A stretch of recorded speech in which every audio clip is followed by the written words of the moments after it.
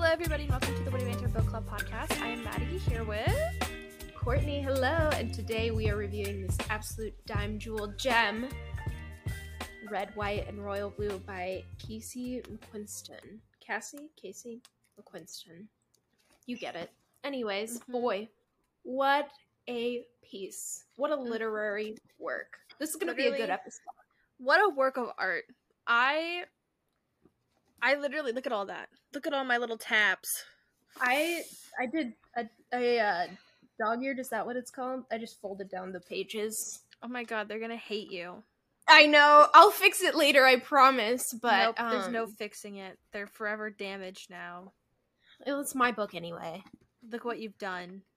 I don't care. It's mine. I can do whatever I want to it. I literally take my spines and, like... So, yeah. Don't worry about the pages, friends. Yeah, I feel that 100%.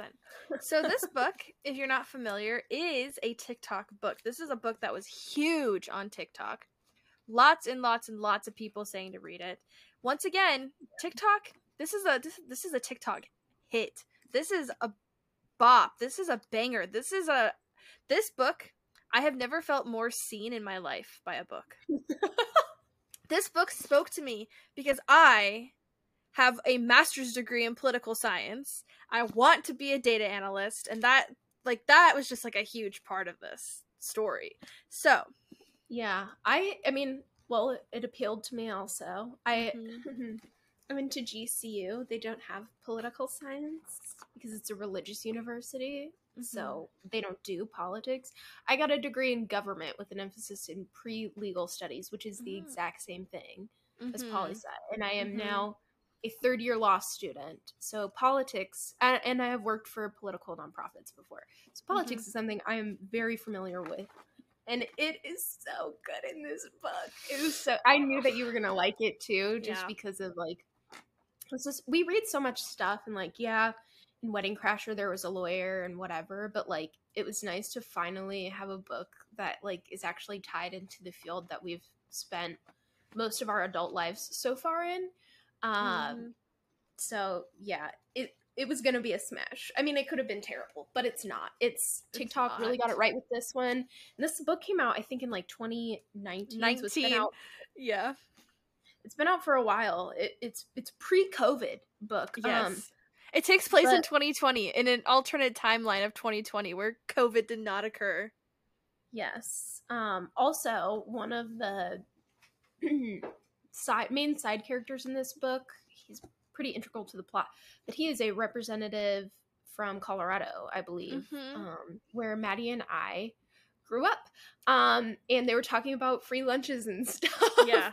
In the legislature, and that was something that Maddie and I both directly benefited from when we were in school. So a lot of really neat kind of hidden tidbits here and there. But yeah, do you want to hop into a little summary of the plot here? All right. So Red, White, and Royal Blue is a romance between the first son of the United States. So his mom is the president of the United States, and the Prince of England. Now, he's not like the prince. Like, he's not the one that's next in line to be in the throne. He's the spare. He's the who is the spare? Harry, right? Yeah. Yeah. He's the Harry of this, except if Harry was gay and cool. So he's neither. He is neither, and it's So basically the story starts out with the prince's brother is getting married, and the prince's name is Henry, and the main character of the story is told from his perspective, kind of, is Alex, and he's the first son. Now, Henry's brother is getting married, and of course, you know, the people in the United States, the president's family, they're gonna attend the wedding, and they are going to just show up for some optics, you know, get their photo taken, be like, wow, look at us. We're really great world leaders. Well, Alex has a little bone to pick, okay? He, not a fan of Henry. He met Henry at some point at some other place. And it did not go well. In fact, Henry was kind of a jerk to him. Henry was basically like, "Oh, you're still here," and that really irked Alex. So Alex has had this grudge against him for so long, like since 2016. So I guess it's like 3 years, but it seems like so long in this book. And they, go to the wedding. He's, talking to Henry. He's a little drunk, and he's like really like, irked, and he's like, "You just think you're so much better than everybody else." And something happens, I don't know exactly, but for some reason Alex finds himself falling backwards, and he grabs Henry by the arm and he pulls Henry down with him, and the two of them fall over onto their $75,000 cake that they bought for the wedding. Ah! And so they're like, "Wow, nice going," and everybody's pissed. Okay, like, well, I think truly the only worst thing you could do at a wedding is like spill red wine on the bride's dress. yes, Like that's quite literally the only thing that you could do that would be worse than that. I'm surprised that he didn't do that out of spite. So they're in trouble. Like, but like the crown, Buckingham Palace, they're all mad at Henry. We've also got the entire presidential cabinet pissed off at Alex, and everybody's like, "Okay, we've got to fix this. So what we're gonna do is we're gonna make it seem like you and Henry have been best friends this whole time. Okay, you guys are just gonna be a couple of dudes hanging out, being bros, and you're gonna do bro things." And Alex is like, "Okay, I guess I'll do this, even though I'm super mad about it. I don't want to do any of this." So he ends up having to go to England, and he kind of realizes that maybe he judged Henry a little too much, and Henry is not at all the person that he thought that he was. And they start to, have a little bit of chemistry, a little bit of texting, a little bit of flirtation, and eventually it leads to them smooching and then some other stuff. So that is pretty much the main summary of this book. The main tropes in this book are like enemies to lovers and like secret relationship, and it's done so well. So I'm gonna start with our review section. So if this is your first time listening to us, we do a spoiler free section at the beginning, and then we'll do a spoiler section. So if you want to get to the spoiler section, you can skip through all this, but if you want to hear our thoughts through all this, just keep watching. Anyway, stick around. Yeah, so our first thing is, would you recommend this book to a fellow reader, Courtney? I think I already know the answer. Duh. Yeah. It's like, and listen, I'm like a massive fantasy romance reader, so like the vast majority of the top of my recommendation list is fantasy romance. But this bad boy has cracked that glass ceiling. Mm-hmm. Yeah, it's so good. It's a little hefty, you see it. Mm-hmm. She's thick. But it's no worse than Things We Never Got Over, and I will sing that book's praises from the top of every hill. So, yeah, a resounding, compelling yes. You not only should you read it, you must. I agree. I will recommend this book to literally anybody who will listen. It is so good. It is like, it's fulfilling. It is satisfying. It's enjoyable. It's hilarious. There's so many times where I laughed out loud. It is a little long, and the chapters are in fact 50 pages long. But it's all worth it. All totally worth it. So, would you recommend this book to your younger sisters though? Because for me personally, they have sex a lot. All of the, like, dark pink ones are when they have sex. They have sex a lot. And for that reason alone, I could not recommend it to somebody under the age of 18. But what do you think? Yeah, listen, the sex scenes are not descriptive, nonetheless they are there, and you know perfectly well what is happening. Yeah, there's also some reference to drug abuse, so that's a little bit of a deterrent for me. But no, I wouldn't recommend this to my sisters at their current age. Maybe when they're older, they have a better understanding of the world. But to be honest, right now my sisters live in like a small town in the mountains of Colorado, so like they're very much cut off from the larger parts of society. Obviously, they have social media and stuff, but like, I don't know. I think this would be a really impactful book for them to read in their 20s when they've entered the real world and they are not innocent-minded, you know. But yeah, it's not appropriate for teenagers. Sorry, teenagers. It's simply not as good as it is. So it came out 4 years ago anyways. Just wait a couple more years. It's never going to get old. There were a couple pop culture references, but I didn't think they were terribly done. Like, most of the time I hate pop culture references just because they really date the piece, but there's also a lot of quotes from historical figures throughout the book too. So like there's a good mix of references to pop culture and history, which I don't know why, but I think the pop culture references work because of that. If that makes sense. They're not as cringy and they don't date it as much because there's references from all over the place. Plus it says when the election is happening. It's supposed to be 2020, but yeah, so not for sisters, not for your young adults, but everybody else jump on this train. Yeah, I think that this was such a good book. I'm gonna say it like 1,000 times in this episode because it was just so good. Okay, so we're gonna move on to our pillars. Now, Courtney and I, we have 4 pillars that we rank out of 5 because 10 is too many. And these 4 pillars are the essential parts of books that Courtney and I look for when we're reading books. They're like the things that Courtney and I need in books to like really satisfy our hunger for reading. Yeah, our bread and butter, if you will. Yes, exactly. So those are the witty banter, the character development, the realism, and the smut.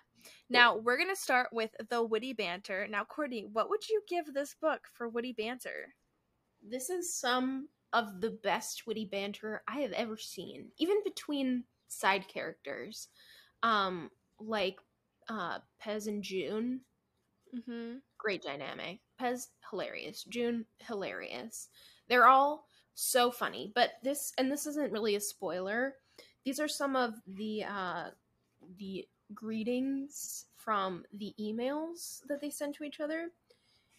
Huge raging headache, Prince Henry of Who Cares. First son of shirking responsibilities. Horrible, revolting air. This is how they address each other, even when they're like flirting. So if that gives you some sort of sense of like the level of wittiness, the level of banter, it's a 5. It's the strongest 5 ever. And like they do start off as it starts off as enemies to lovers that pretty quickly dissipates within like the first 2 chapters, even though the first 2 chapters are ginormous.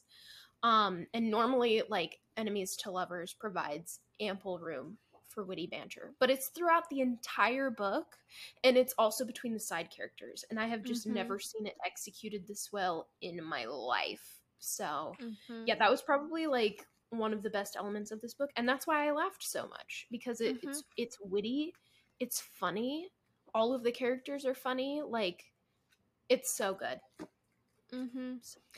Yeah, I thought that it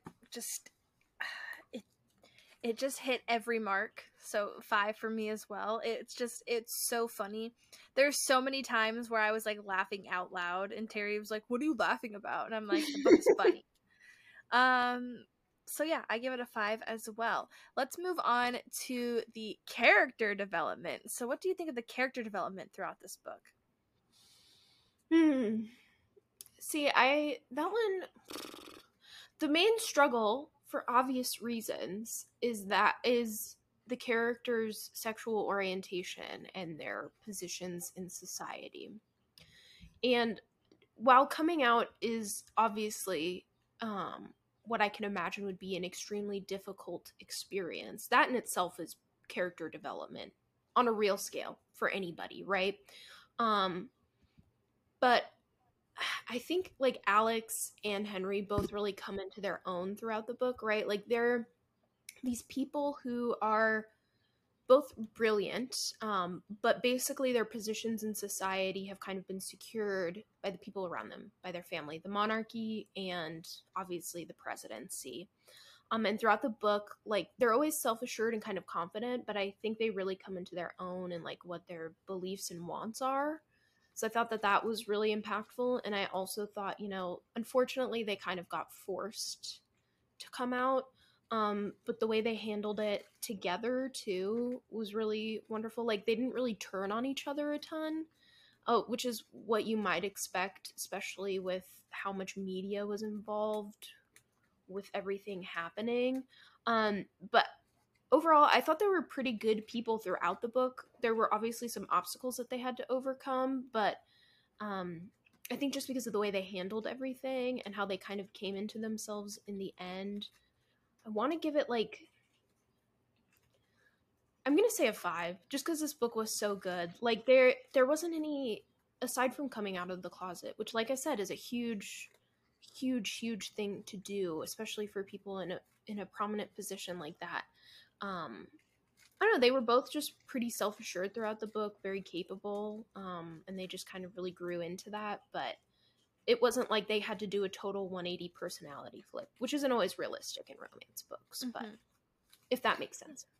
No, I give it a 5 as well. I feel like they overcame a lot, and both of them had to learn to accept part of themselves that they never thought they'd get to publicly accept.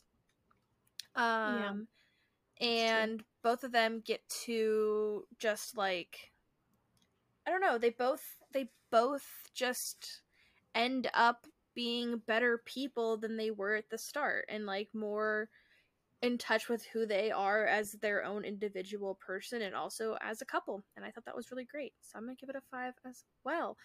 Let's talk about the smut in this book. Now, what would you give the smut?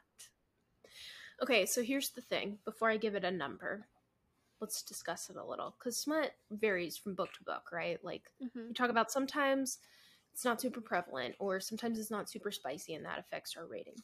So the smut in this book isn't like super descriptive, right? Like it is in some other novels. And I don't know if that's just because they wanted it to be more of a mainstream read, the author. Maybe they were apprehensive about like going that heavy into detail. But I actually liked the level of detail that was involved in the smut. You absolutely know what's going on when it's happening, but it's also not like describing things like throbbing or anything like that. And sometimes when I read those in books, I'm just kind of like, ew. Like, and I'm not saying like, I like in any romance book, gay, straight, whatever, like sometimes when I read super descriptive smut scenes, it just makes me feel like kind of gross. But these ones were just like they were the perfect amount of descriptive and illustrative, I guess, or elusive. Like they, you know what's happening, but it doesn't have to be laid out before you. But it's also not fade to black. So it was an interesting combination. I don't even think I've seen this done before in romance. I have never seen this done before. But the way it was executed. I was gonna say that it's kind of like this in Song of Achilles as well. Okay, and that one we're going to be doing later on in the month, so revisit for that. And I haven't read that one yet, but Maddie has. So, but the way it was done, especially just because I've never really seen anything like that in the romance books that I've read, I really enjoyed it because it was like the perfect happy medium. You know what's happening. It's not fade to black, but it's also not like getting into the nitty gritty or getting like super descriptive. So they also like do it a lot throughout the book. So quantity is up there, quality is up there. It's not necessarily as spicy as some other books, but I also want to give it a 5. Yeah, I'm gonna give it a 5 as well, because for the same reasons. Because like the way that the author wrote this, they obviously put a lot of thought into the actions, And they also put a lot of thought into the way that it would be interpreted by other people without having to go super in depth about what is actually happening. And I've like this is something that's like pretty revolutionary. Like it's not really something that's done a whole lot, and it was super refreshing to just have these scenes happen, and like you're getting the same information that you're getting from like a well described scene, that it doesn't even impact anything, if that makes sense. Yeah. And you have to be like an incredible writer to like create they create like an ambiance. They create like, you can not necessarily picture it in your head, but like when you as a writer can describe something without like actually going into heavy detail, and the reader can still get like a basically a clear picture image in their head, like it takes a lot of talent and skill, and this writer absolutely has it. Like they have it down to a science. It's so good. That type of writing, like it's really not something I've seen before in my books, so I was really blown away by that, honestly. And I think it takes a tremendous amount of skill to write that vividly while also being like somewhat nondescript. It was a really interesting combination. They have a couple other books that I'm interested in reading because I want to see if they do something like that in those books as well. Because if so, it's super just really different than what I'm used to. So it's really nice to read. I agree. And I think it just takes a tremendous amount of skill to pull that off, and they did it so well. So like I commend them tremendously for that. In addition to making the characters lovable and the chemistry palpable, like I don't know, it's just a really it's nothing like I've ever read before in that regard, and I thought it was really excellent. So all the kudos. Yes. So let's talk about the last category, which is the realism. Now this is going to be a little controversial because I feel like I'm qualified enough to say that I think that this is pretty realistic. Okay, I have a master's degree in political science. Okay, I am a political scientist. I am qualified to be saying that I think this book is really accurate. I think that's it's not a humble flex. I am straight up bragging right now. Okay, this book is so like, okay, maybe their relationship not totally realistic, and obviously this book is written in an alternative world where a woman won the presidency in 2016. We did not have Donald Trump as the last president before. Well, now it's Joe Biden. I keep forgetting that Joe Biden even is alive and real. But like I just like that part maybe not super realistic, you know, because that's not what happened in real life. But the situations that happen in here, like the way that everybody's going about things, the optics, the attempts to control narrative, all of that stuff is completely realistic to what it's like to be in politics. And the way that the way that Alex is kind of used, and the way that his sister is kind of used by a political campaign is very realistic. I mean, that is something that I have experienced several times throughout my life as a political scientist, is being used by campaigns, and that is just the truth of it. I mean, that's just the realistic. And I also think that Alex is like super, super naive, but thinks he knows everything because he's 21. He's like, I'm going to be a senator. And I remember being in that same position, being exactly where he is, and being like, I'm going to do everything I possibly can. Yeah. I'm going to fix all the world's problems, and it's going to be super easy. Yeah. I am obviously not a poli-sci master. However, I have worked on several campaigns. I also worked for a political nonprofit for an exceedingly long amount of time. And being in law school, a lot of the people that are my classmates are people who seek to be elected to office. So I like a pretty good grasp on the political side. And yeah, truly, a lot of it is like right on the mark. There's some scandals that come out, the war room meetings that have to happen, very realistic. And like there were parts of the book where I was reading it and I was like, I feel like I have literally been, obviously not on a presidential scale, but I have been in this situation before on a campaign that I've worked in. Like, we're all huddled in this room trying to deal with this issue, or like the candidate's son is the one who's out knocking doors with us and stuff like that. Like, I thought it was pretty realistic. Obviously, any romance that like involves the monarchy, like the monarchy, is gonna have an element of something unrealistic. And like, considering the royal family has just now come around to like allowing their members to seek divorce, and they didn't even do that like willingly necessarily, you know. Princess Diana kind of forced their hand on that, but like they killed her for it. Yeah, allegedly. They moved, like, snails on the progress timeline. So like, the way they dealt with the prince coming out, I was like, ooh, I don't, you know, that detracted from the realism element a little bit. Yeah. And obviously it's like they're not really the royal family. Like, it's royal family adjacent. It's the same thing with the presidency. It's not like his mom isn't Hillary Clinton or anything, right? She's like a middle-aged white lady from Texas. But like, most of the political parts were realistic. I think like also the part, like, their relationship was realistic in the sense that like I can imagine that would be realistic for people from different prominent areas of society with prominent families navigating what could be potentially a giant PR disaster. And like, in this day and age, it's not as controversial to be the child of someone famous and also be gay, or bisexual or whatever. But yeah, I still, despite all of that, I still thought like the political elements were realistic, the relationship was realistic.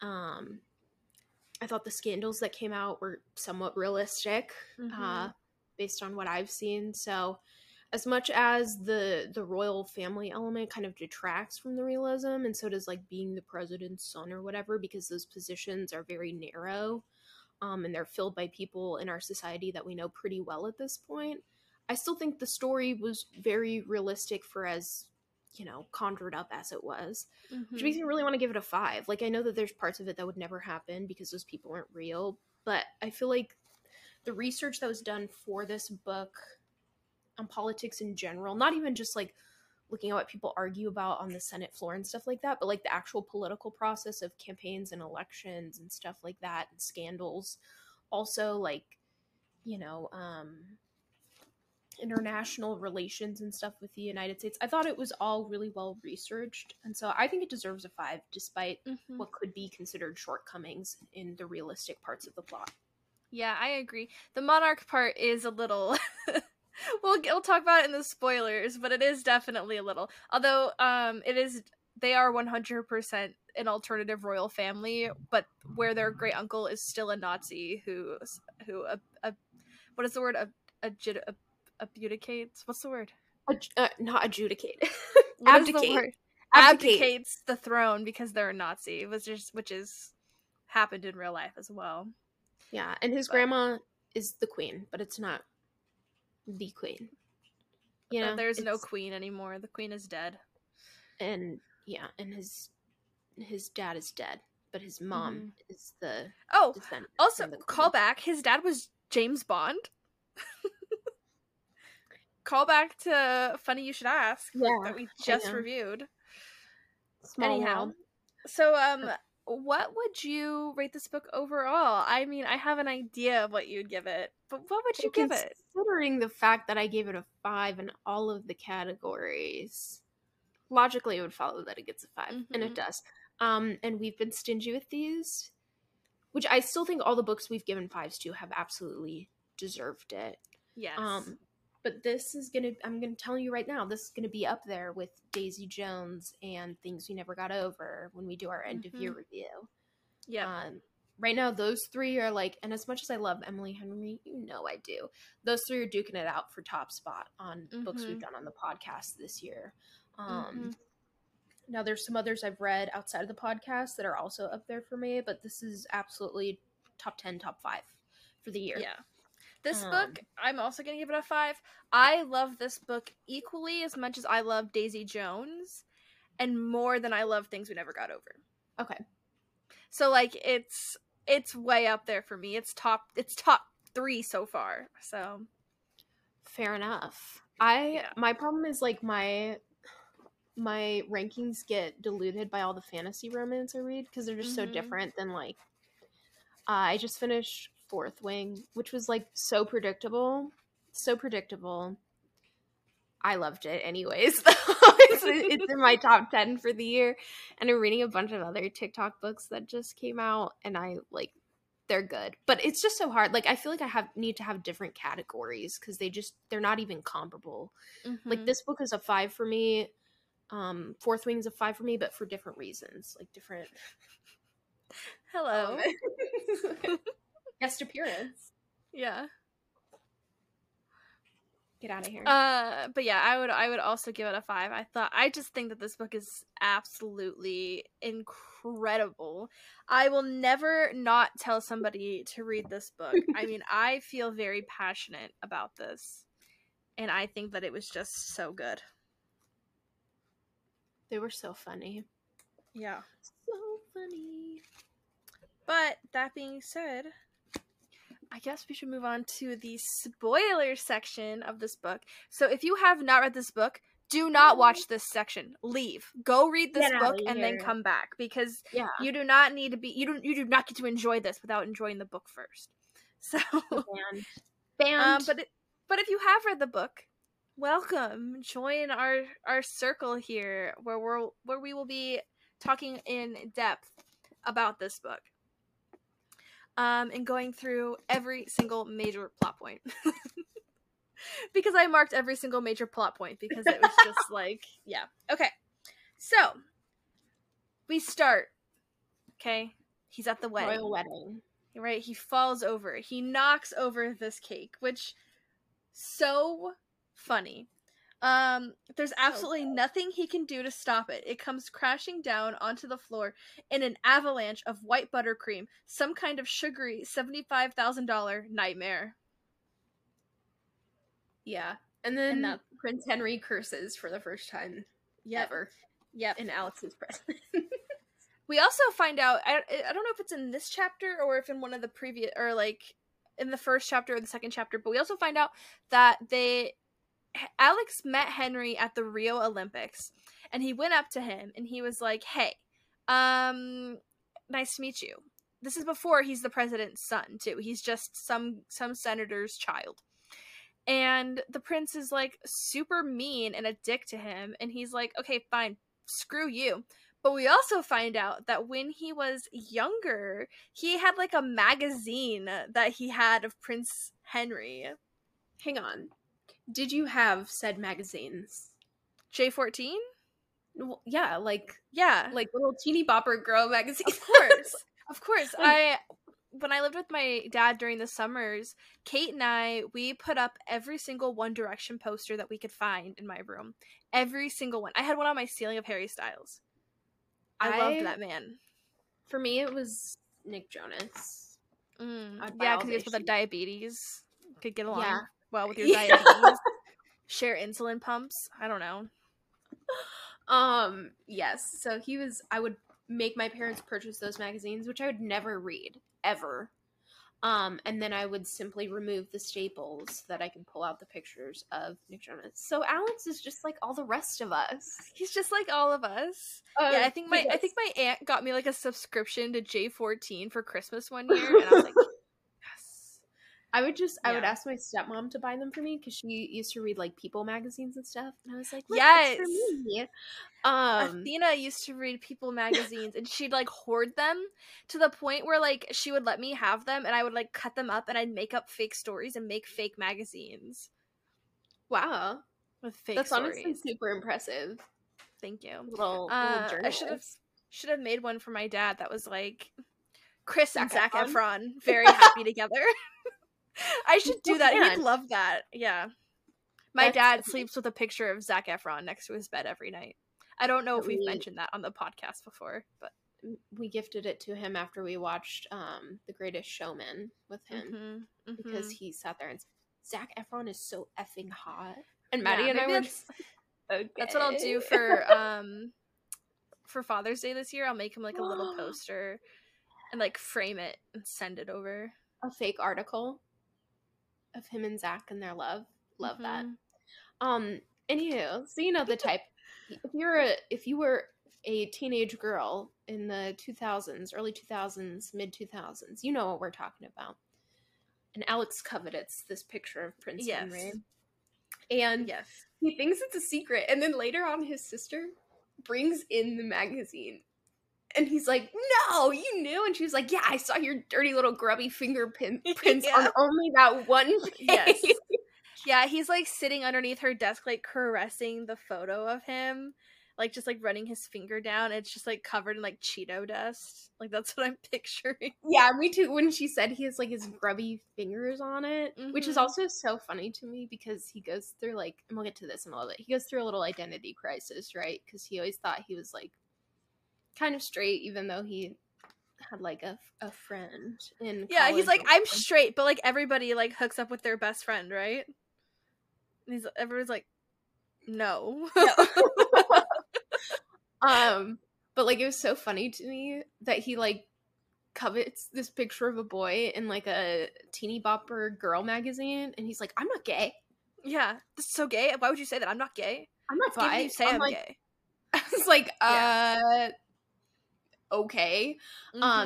But I did think that was funny. And like they circled back to the magazine like way later in the book too, which I thought was so funny. Like even that's how well orchestrated this book is. Like there's little stuff like that that's hinted at, but all of it is followed through on. Like I feel like with a lot of books they'll like drop something like that and then just forget about it later on in the plot. Every single little drop throughout is revisited and tied up in a pretty bow at the end.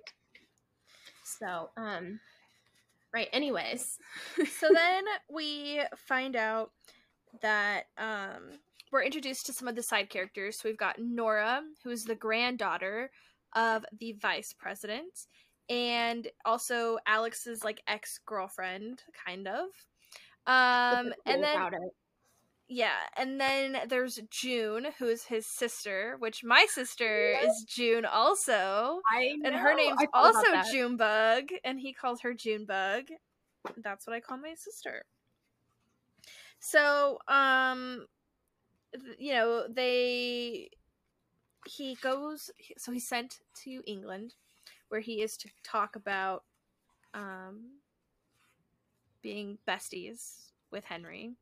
And they're staying in like this room, and like he escapes out of his room and he goes to like have a snack, and he goes down to have a snack, and the prince is down there also having a snack.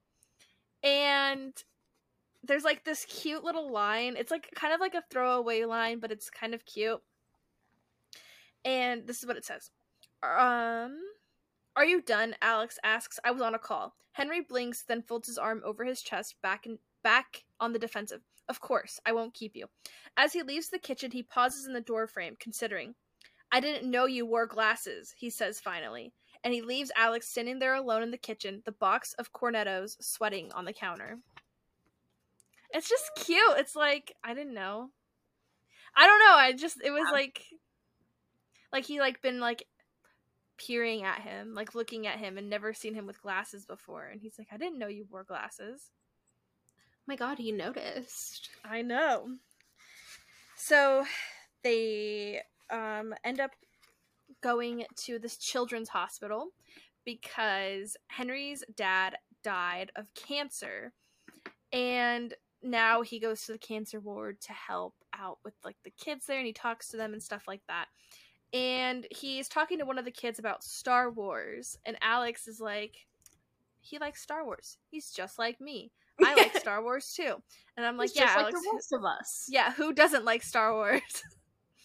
And you know, they're at this hospital, and then there's like a balloon that pops down, or it's a firework that goes off, and everybody thinks that there's gunshots at this children's hospital. So they are thrown into this closet together, and they're like all sprawled out on top of each other. And I'm like, oh, okay. So they are talking while they're like all sprawled up against each other, and Alex is like, his body's so hard, but I'm straight. Yeah, that's like the first half of the book. Not even half. Well, less than half. That's like his whole internal battle. Yeah. He's like, I love this picture of him. I'm touching him and I like it. But I'm not gay. No. Well, bisexual, but anyways, yeah, so they have successfully created this narrative that they're friends after the whole cake fiasco through this little visit. And then there's the New Year's Eve party. Yep. There's a New Year's Eve party in the United States, and they are like, oh, we're gonna have like this huge party, so like, why doesn't Henry come? Because Alex is loving spending time with Henry.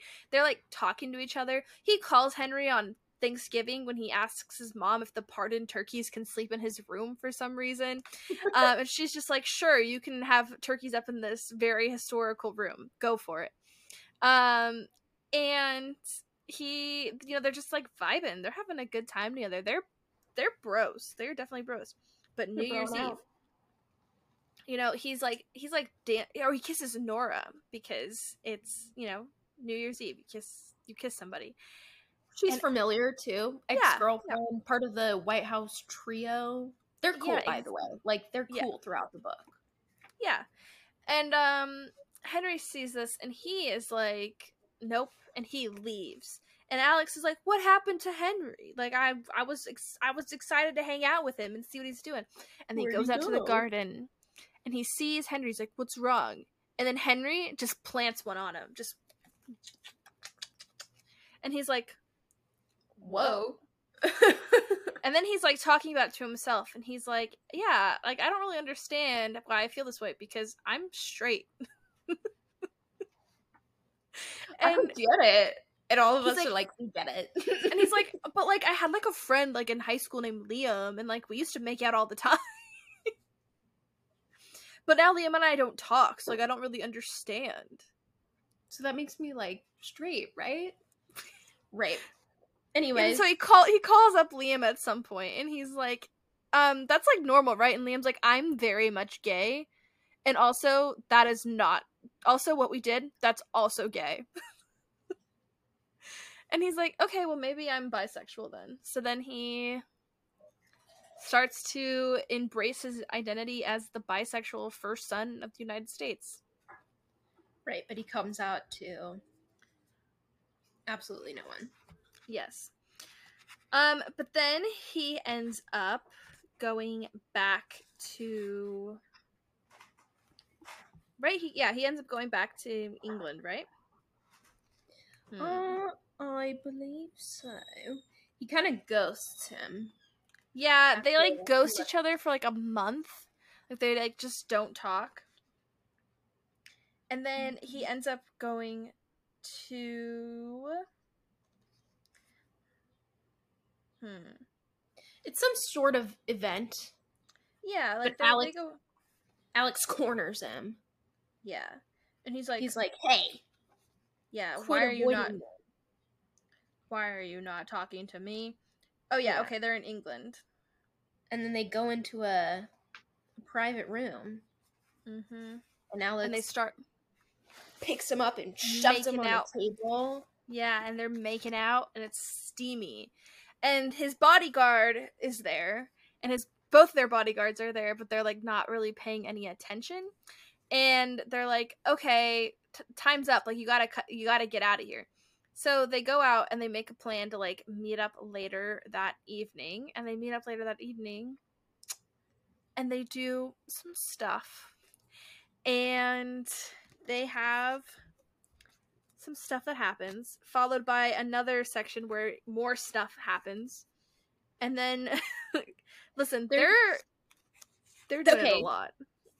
Yeah, there's some they don't go all the way, you know, but they do some Mm-hmm, stuff. mm-hmm. Also, Alex goes to, was it like a polo match, croquet, something like that, whatever the hell it is.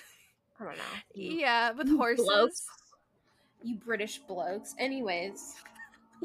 Okay, this made me laugh so hard. I'm so sorry, but he's in like his fucking jockey gear. Equestrian outfit, yeah. He has like knee pads on, and Alex is like, "This is doing it for me. Put those knee pads to work." Yeah. And so he like blows him like right then and there, and all I could think about is how gross it must be because he was just on a horse and he's like probably all sweaty and stuff, and I'm just like, ew.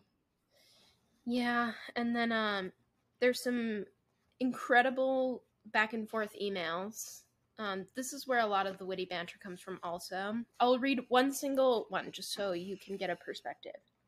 Horrible, revolting air.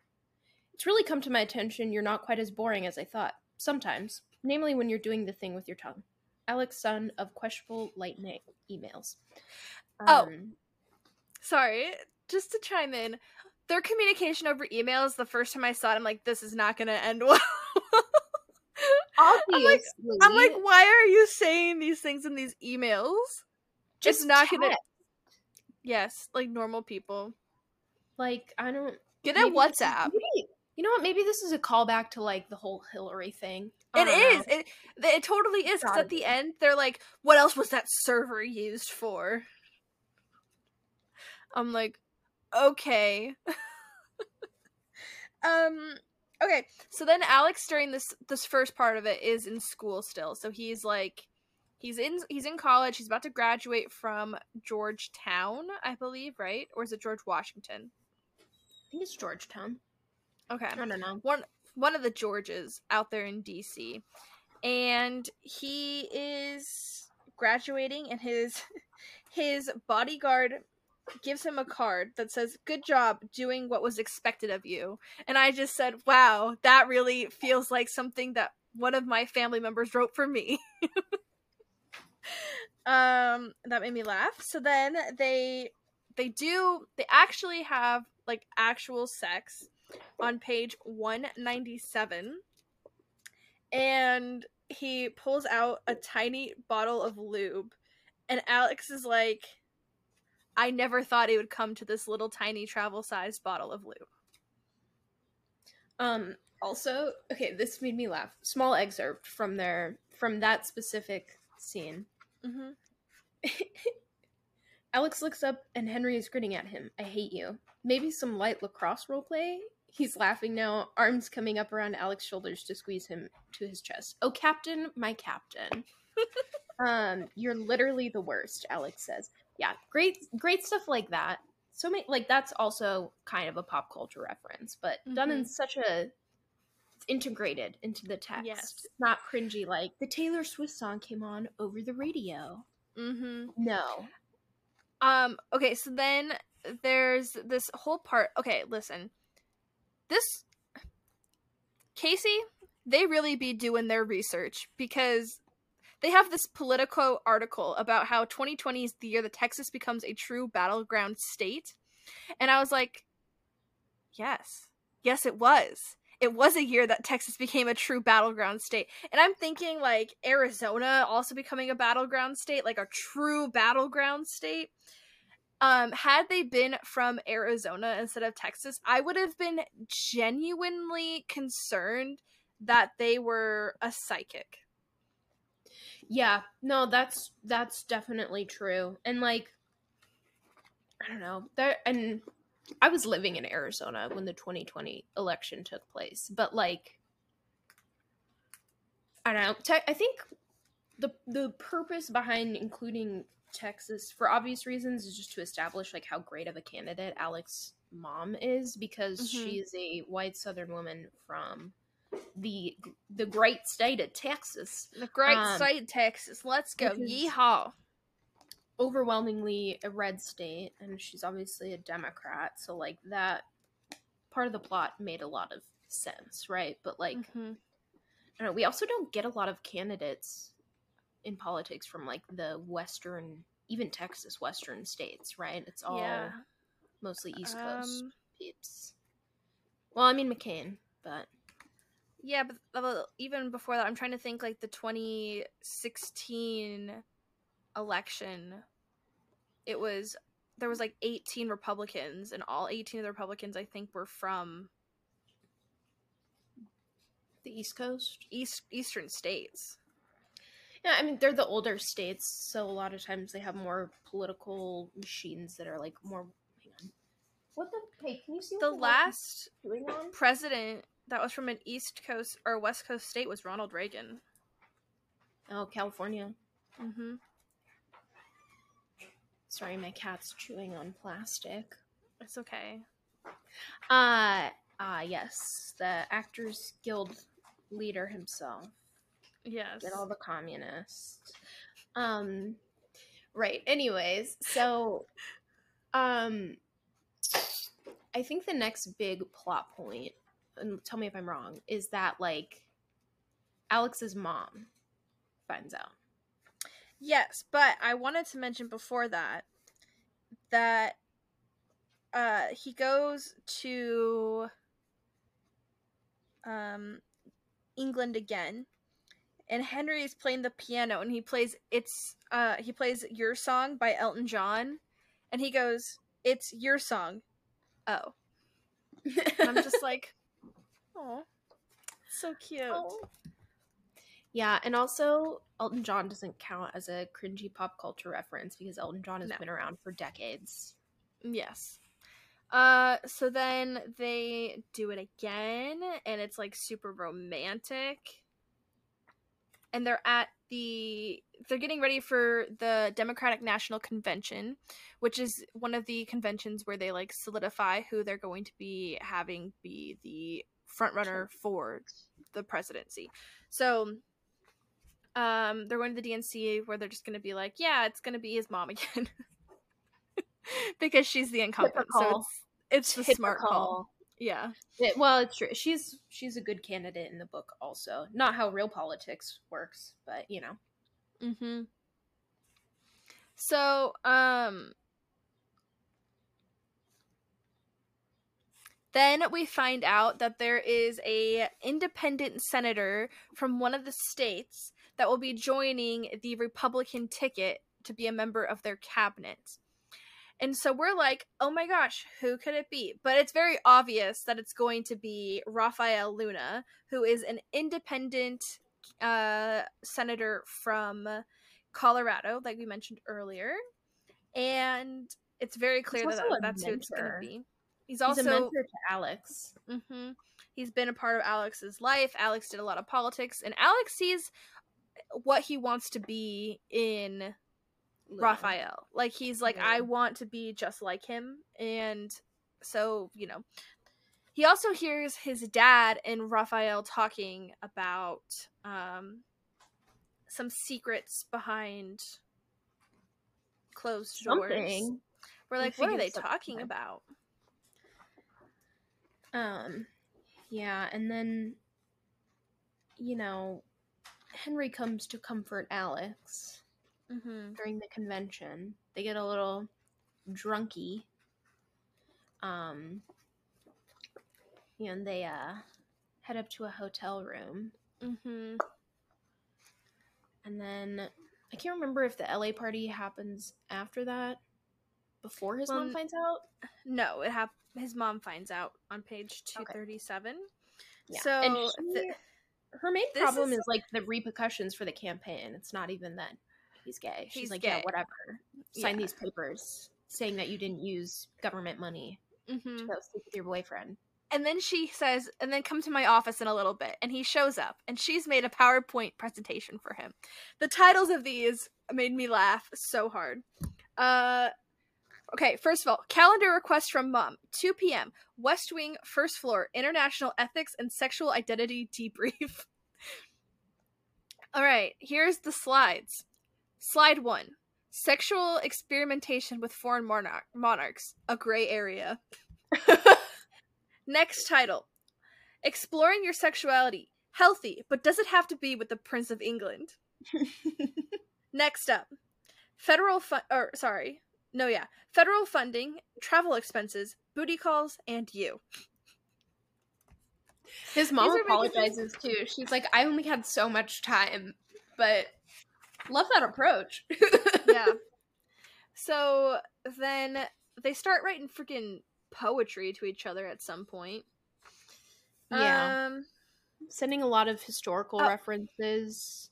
Yes, because on page 240, he mentions how he thinks Alexander Hamilton was bisexual, also because he wrote letters to a man that were titled or ended with "affectionately yours" or "yours forever." And then throughout the rest of their emailing, they always add in some historical reference to some gay romance that was occurring throughout history, where history refers to them as roommates. Now, afterwards, I think they go to LA before that, before the email exchanges, maybe. when they do karaoke. Yes, because I'm on 250 and they're at his dad's house. Yeah, maybe you're right. And I think the LA party happens before. Anyways, there's an LA party. The whole gang goes out.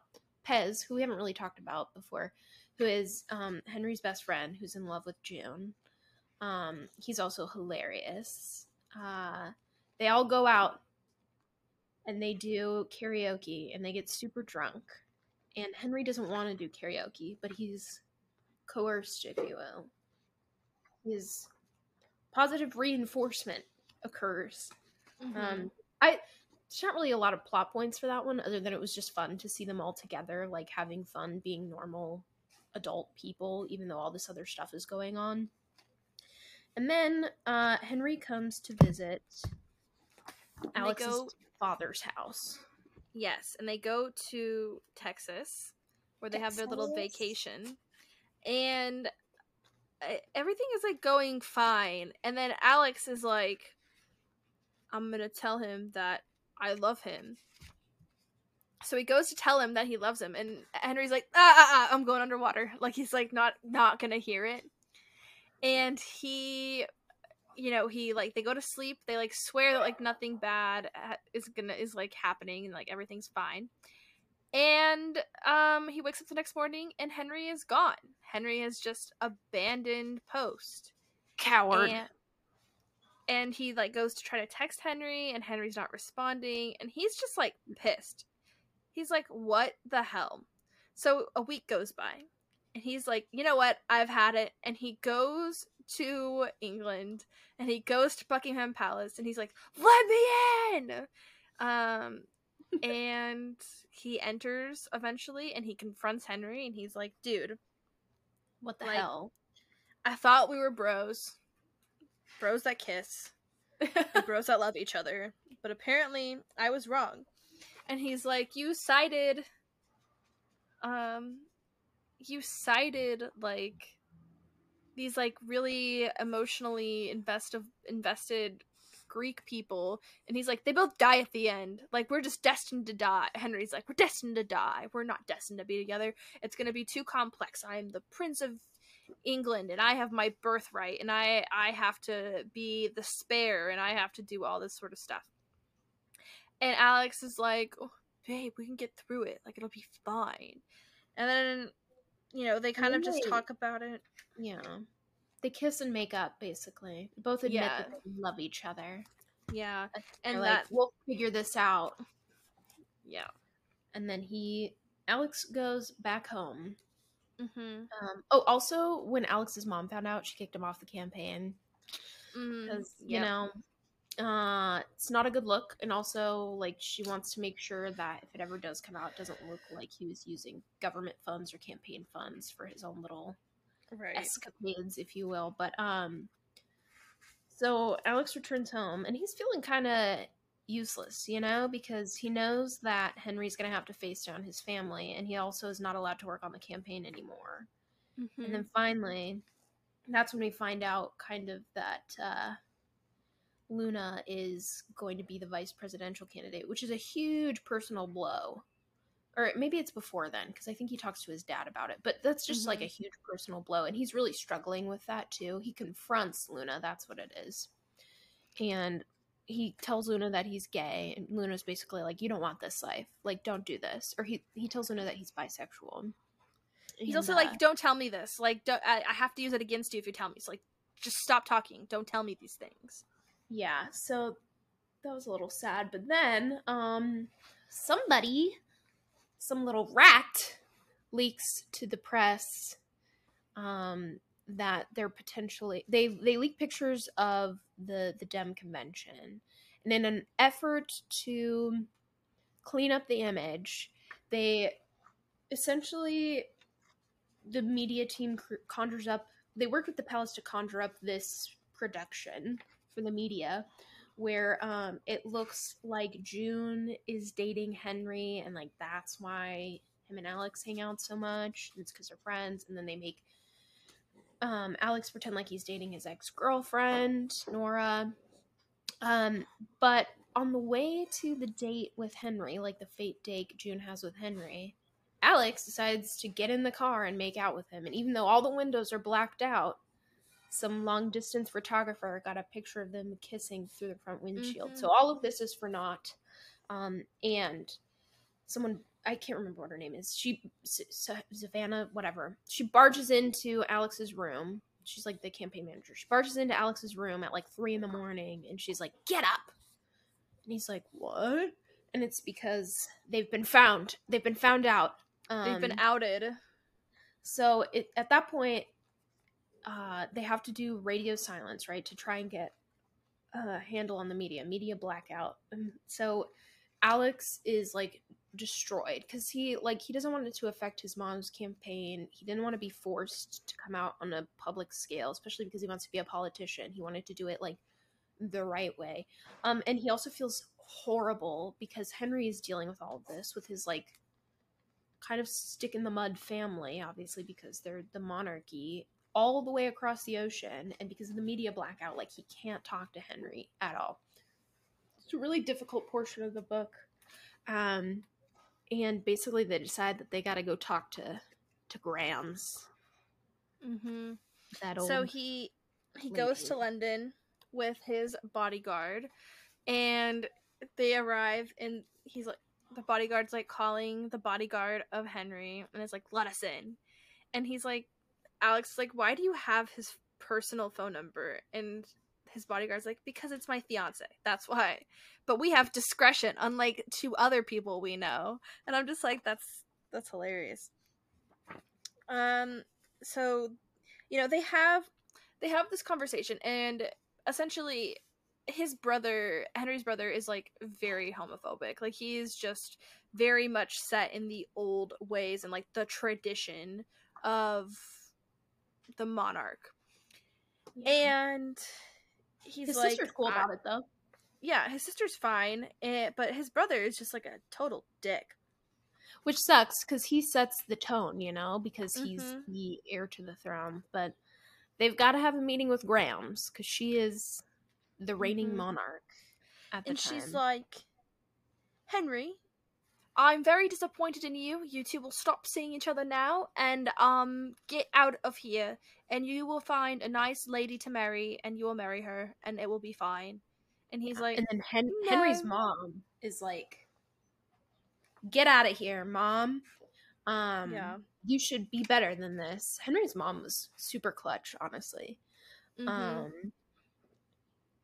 Yeah, so that, I mean, like, that was bound to be kind of a fiasco. Like, we know that. Come on. Even if it's royal family adjacent, like, it was gonna be a fiasco. But the masses, the crowds of London come out in mass gay support for Alex and Henry. And so they force the crown's hand. Yep, the whole world apparently was having, I'm guessing the whole Western world was in support of this. And they, like, get a lot of support. They're selling t-shirts that quote some of their, emails to one another. So, like, they have one that says "History, huh?" and then they go and they like tour around the city, and there's like a bunch of artwork and murals that are being done of them, and some of them are like them as like Star Wars characters. And you know, he's kind of upset because he's like going through this whole thing. Things have been mostly solved with the monarch, but he's upset because Nora has been missing in this whole thing. And so it was kind of giving me the vibe that, like, what if Nora leaked it? Like, what if she like just did it for whatever reason?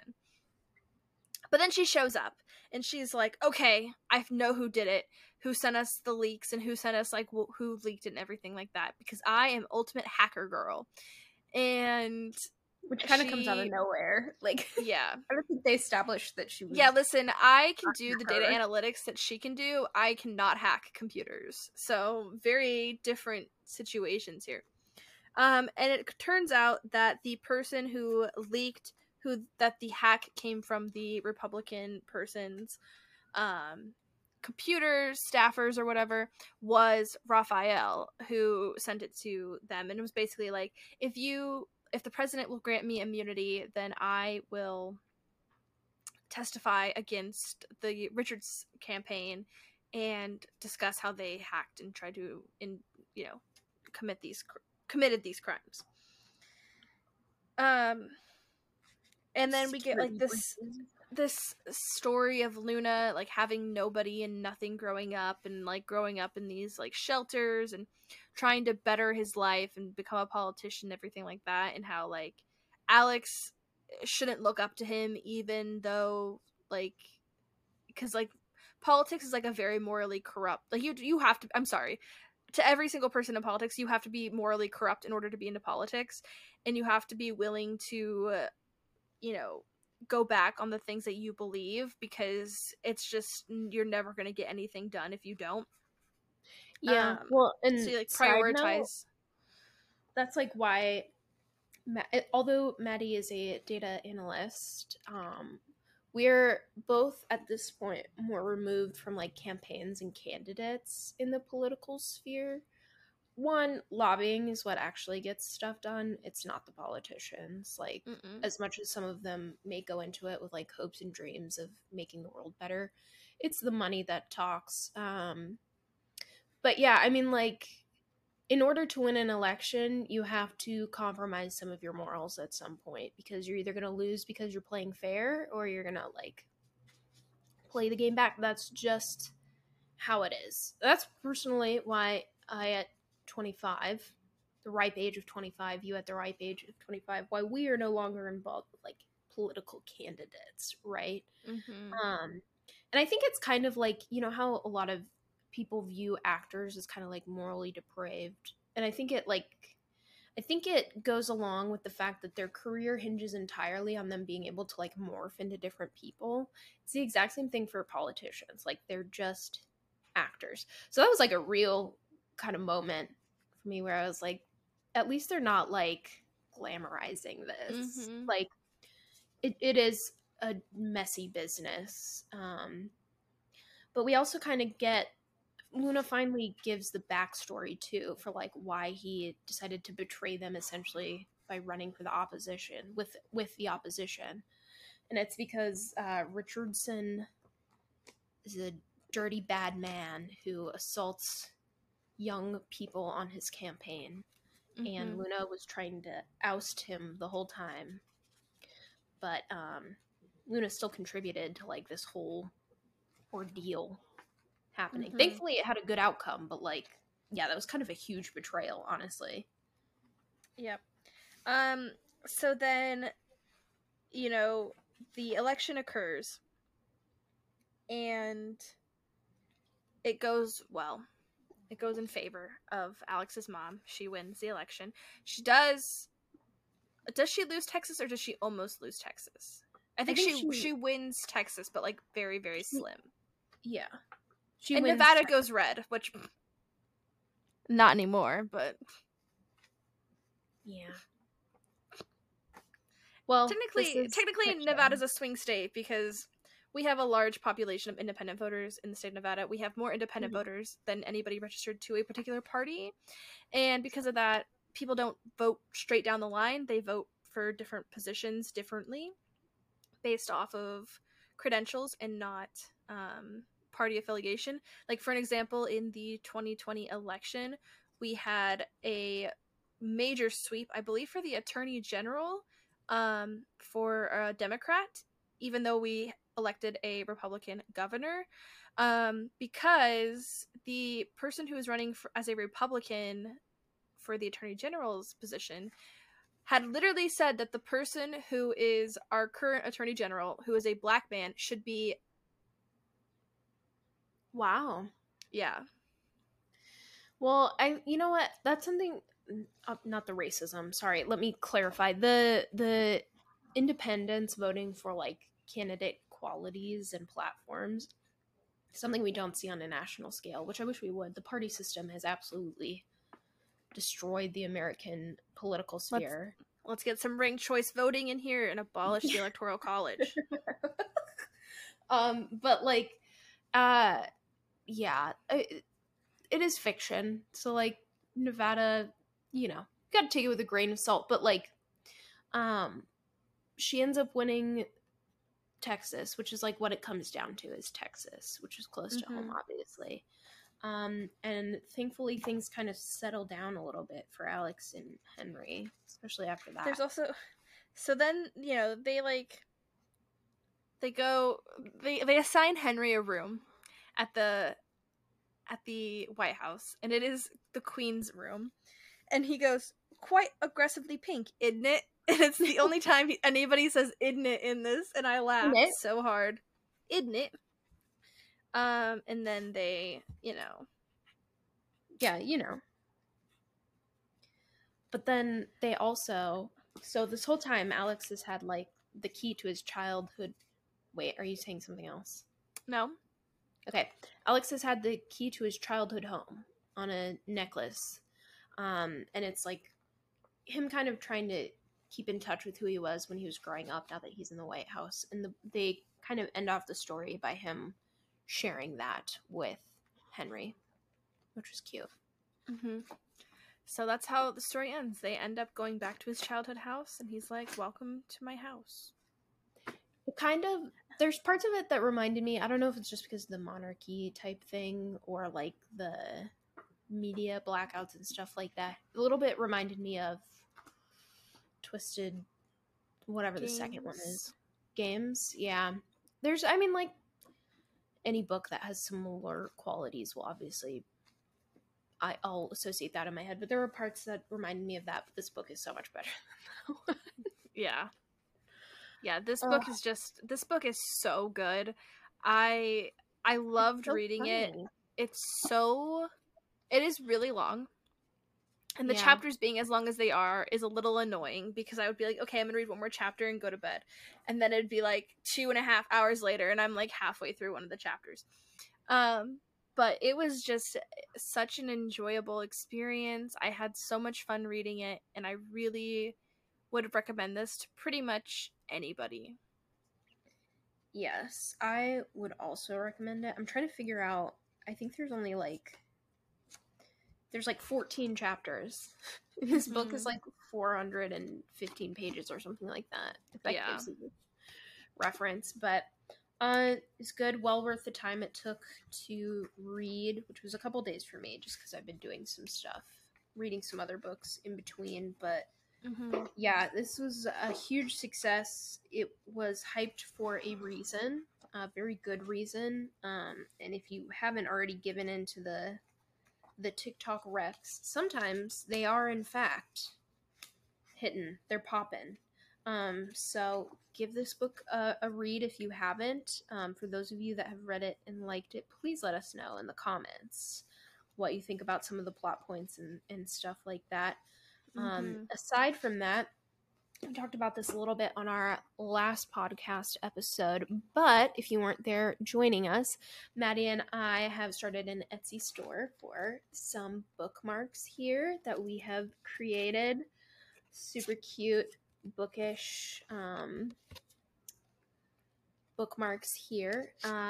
And we will be selling those. All the proceeds will be going towards the podcast, some of the programs that we use, books, production costs for bookmarks and stuff, but it's all going towards supporting the podcast and our page. So we would really appreciate your support. We're going to be dropping a new bookmark every month, just to keep things fresh and fun. So keep an eye on our Instagram, because that's where we'll be mostly talking about that. And we'll also have the Etsy link up and running here. So yeah.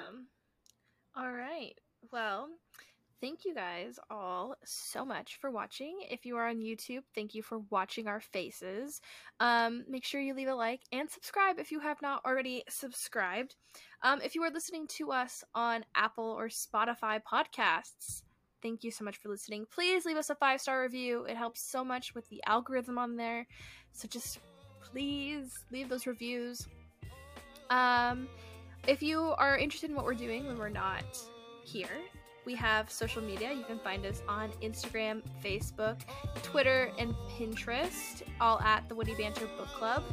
And that is all I have to say. So I guess, without further ado, the last thing I have to say is... Happy reading.